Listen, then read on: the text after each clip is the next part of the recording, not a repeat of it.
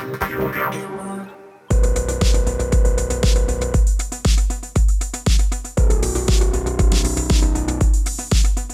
Eric, have you ever wanted to get revenge on someone? Sure did. Those people who canceled Madam's Place, I'm after them.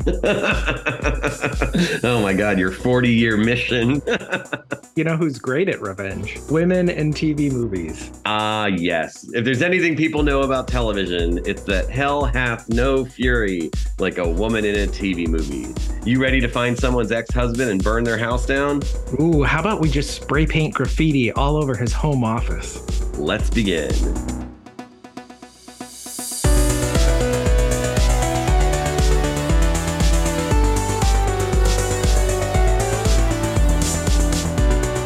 Welcome to this episode of the Pop Trash Podcast. I'm Eric Griggs. And I'm Mike Jones. Each episode, we take a pop topic and trash talk it, but with love, of course. Ooh, and love. All right, bear with me on this.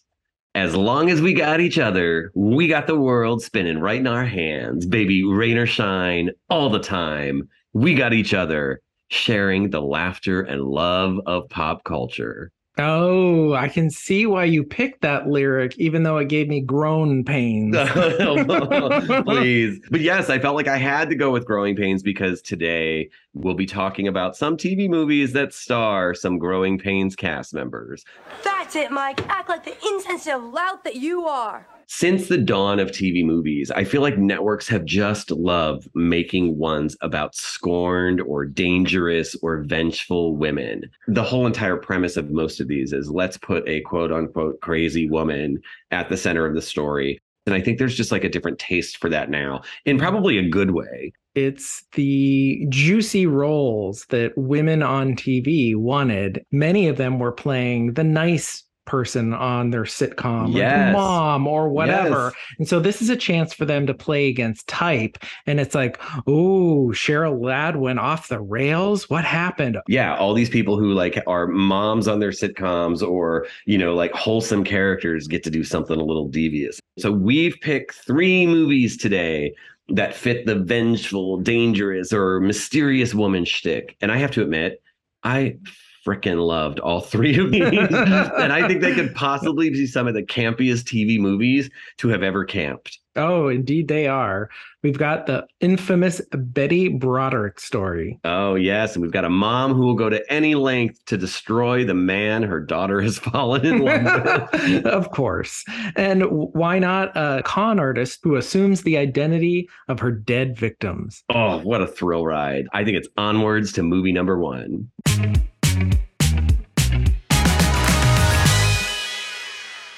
So the first TV movie that we're going to talk about is 1992's A Woman Scorned, the Betty Broderick story. Mike, can you give us a quick synopsis of what this movie is about? Betty Broderick in the late 80s became infamous for killing her ex-husband and her ex-husband's second wife. The whole entire TV movie here is Betty watching her marriage unravel, and Betty just doesn't take it well at all. Her entire focus in life becomes, how can I make my ex-husband's life pure hell? This one is up there largely because of the performance of the main character, Betty Broderick herself, Meredith Baxter. So everybody knows her from Family Ties, but here it goes from 0 to 200 very quickly. Give her a baseball bat and there is nothing in her ex-husband's house she won't beat the shit out of. Come on, Dad, I know you're in there. You can't lay this divorce on me and then ignore me. Come on out and face me like a man or... It sounds like the worst episode of Divorce Court ever. Or the best, depending on what you're tuning in Very for. true. Definitely made me feel better about my family life growing up. That my parents, neither of them ever drove a truck through the front door. What the hell was that? Dad, it's Mom. because in the beginning they have some other wives in suburbia. Their husbands are leaving them, they're hitting their midlife crises. There's a part of this that, yes, she's clearly unhinged, but do you think that she's sympathetic? Sure. I think that's part of the magic of this story, which is that like anybody who has felt maybe like a spark either leave or become more dim, I think is going to resonate with some aspects of this story for sure. Yeah, for 100% sure. I think she's a sympathetic character, but that's not to say that like what she does is excused. It's absolutely not. And this TV movie makes it a point to just show her going over the top one scene after the next. She continually leaves these unhinged voicemails on his answering machine, and her son is listening, and she's like screaming into it like, "You can't ignore me, you son of a bitch." And he picks up the phone and is like, "Mommy, why are you saying such terrible things?" And she has to be like, "Oh, hi."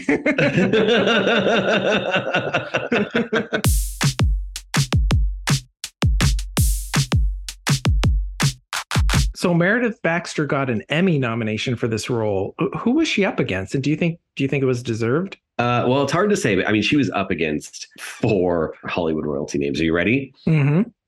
Let's start with Anne Bancroft. Wow. How about Laura Dern? Okay. Judy Davis, and then the person who actually won. Okay. Jenna Rollins. Really? What did she win for? She won for a TV movie called Face of a Stranger. I'll have to look into that one. I think you would love this movie. An insecure widow, Jenna Rollins, finds strength and direction with a homeless woman played by Tyne Daly. Oh my God. Okay, shut it down. We're going to watch that and we'll be back. Meredith Baxter didn't do anything to deserve that Emmy. No. Well, clearly we know why she lost now.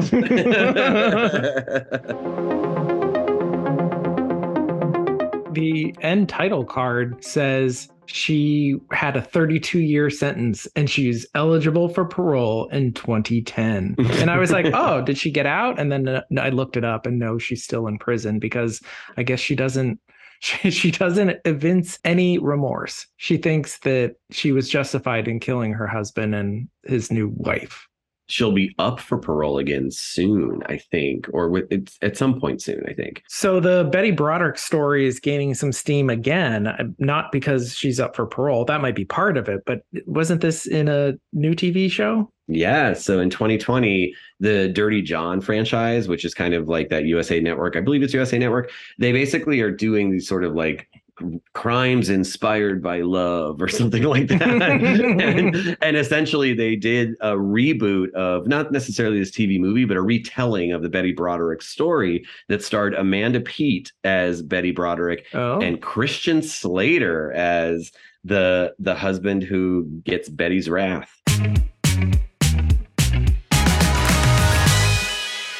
So I want to take us to the second movie now, which I think has one of the best titles in TV movie history, Mother Knows Best.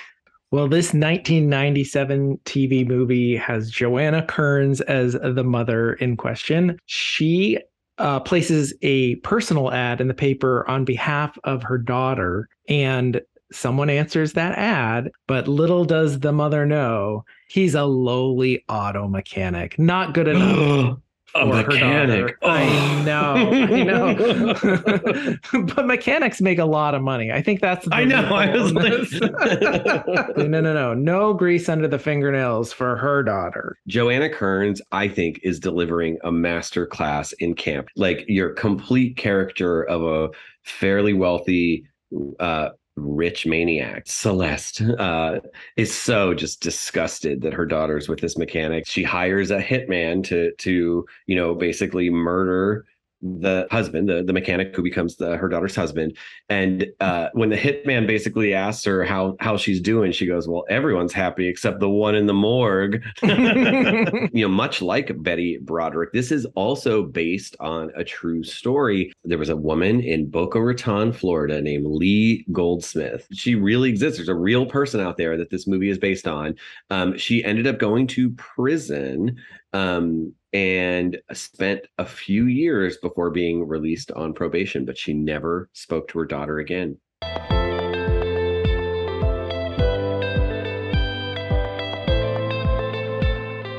Joanna Kerns just knows what she's doing here. She knows this is not like she's not getting an Emmy for this. Oh, yeah. She does an excellent job. Yeah. She is restrained in a way that Meredith Baxter's character, whether it was written this way or not, just the performance, like she's the conniving, high class lady, and she's doing all the dirty work behind the scenes to kind of gaslight people and to maneuver and manipulate in a way that Betty Broderick was not.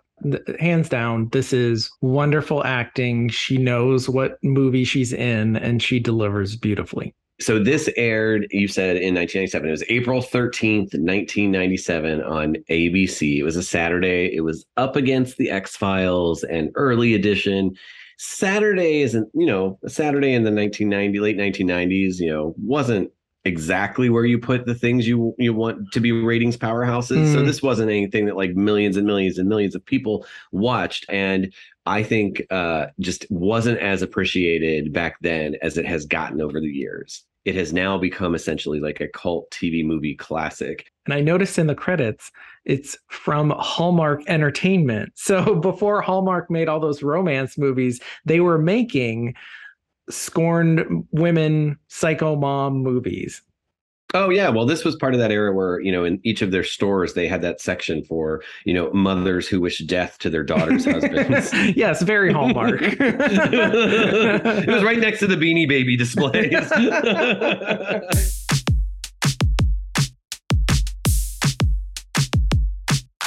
There's a twist that I did not see coming. Did you?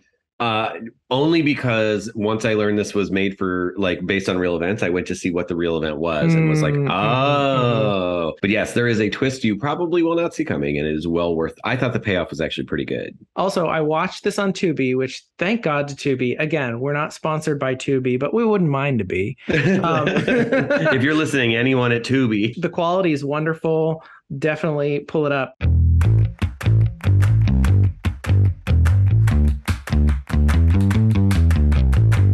Well, from one growing pains actor to another, let's jump over to our third and final movie for the day. Face of Evil. Ooh, sounds exciting. I know. The growing pains connection here is Tracy Gold is the main character, and she plays a con artist named Darcy who has a bit of a murderous streak to her where she enters people's lives, takes something, steals something, maybe even murders someone, and then takes over the identity of those victims and then just lives their lives until the next one comes along. She has a bit of a troubled past, or a mysterious past. We don't really know her. And the whole TV movie starts with her about to marry someone. And right before the wedding, she steals his artwork, goes to the airport, murders someone in the airport, stuffs their body in a suitcase, somehow gets that suitcase past baggage check, takes their flight itinerary, assumes their identity, gets on a plane where she finds out that the person she murders is about to start college in New Hampshire, flies to New Hampshire, and starts the college semester off as the person she's murdered. And then another example of how this just gets to be so horror campy. There's a faculty advisor who Tracy Gold's character has to go meet with. And so in order to get out of the whole meeting, she finds this faculty advisor's eye drops and replaces them with hydrosulfuric acid or some insanely toxic chemical. It gets the red out. It's true. Or puts the red in. I forget which. Ow! Yeah, it's a roller coaster ride right from the beginning. And Tracy Gold, I must say, she's supposed to be probably entering her 20s, but her crow's feet, they say otherwise. But it seems everybody in the movie and viewers are supposed to be just as fooled as they were since Grease. What I love most about this is it's got some elements of horror, but also some elements of thriller and also some just pure camp that they know is just going to be silly. And that's really what you get. And can we talk about her shitty art, or I should say her stolen husband's shitty art? her roommate's dad is like an art dealer and giving her a chance, and she's manipulating him obviously to get ahead. But I love he's evaluating her artwork and saying it's so wonderful. And he goes, "How do you get these wonderful ideas? Like this woman packed in a suitcase." And Tracy Gold's like, I don't know where they come from. Oddly enough. So the New York Times review said, Face of Evil is one of those TV movies that is so conspicuous in its intent that it becomes something of an R-rated soap opera. It has no pretense other than to entertain, and that's okay. I both love the framing, and I also think it applies to the TV movie genre in general. And why I love that is because I think for all the movies we've talked about today, all they're about is entertaining, and that is okay. And they give each of their stars a runway to just take the material and just make it something memorable that you're going to watch. And you're going to be like, you might not think it's the best thing you've ever watched, but you are going to have a good freaking time. And I think that's exactly why I love this review of it. It's also why I love this movie.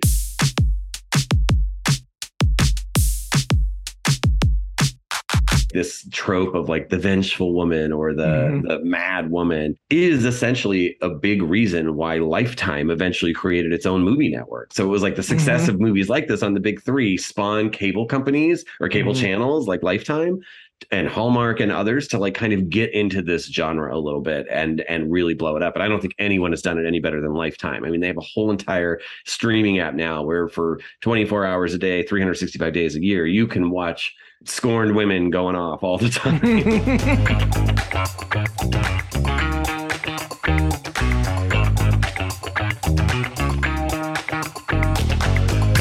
Whether these movies hold up today or not, there's no denying that TV movies built around quote unquote dangerous women are a huge part of TV history. Well, that brings us to the end of another episode of the Pop Trash Podcast. If you're still listening, we sure would appreciate a like and a subscribe. And if you want more Pop Trash, head over to poptrashmuseum.com. Plenty of articles there. You can also dig up more pop culture nostalgia on that garbage heap we all call social media. We're on TikTok, Facebook, Instagram, and Twitter. Thanks for listening. We'll be back in 2 weeks with another episode uncovering some lost TV movie gems. Until then, may all your women be scorned, your mothers know best, and your faces be evil.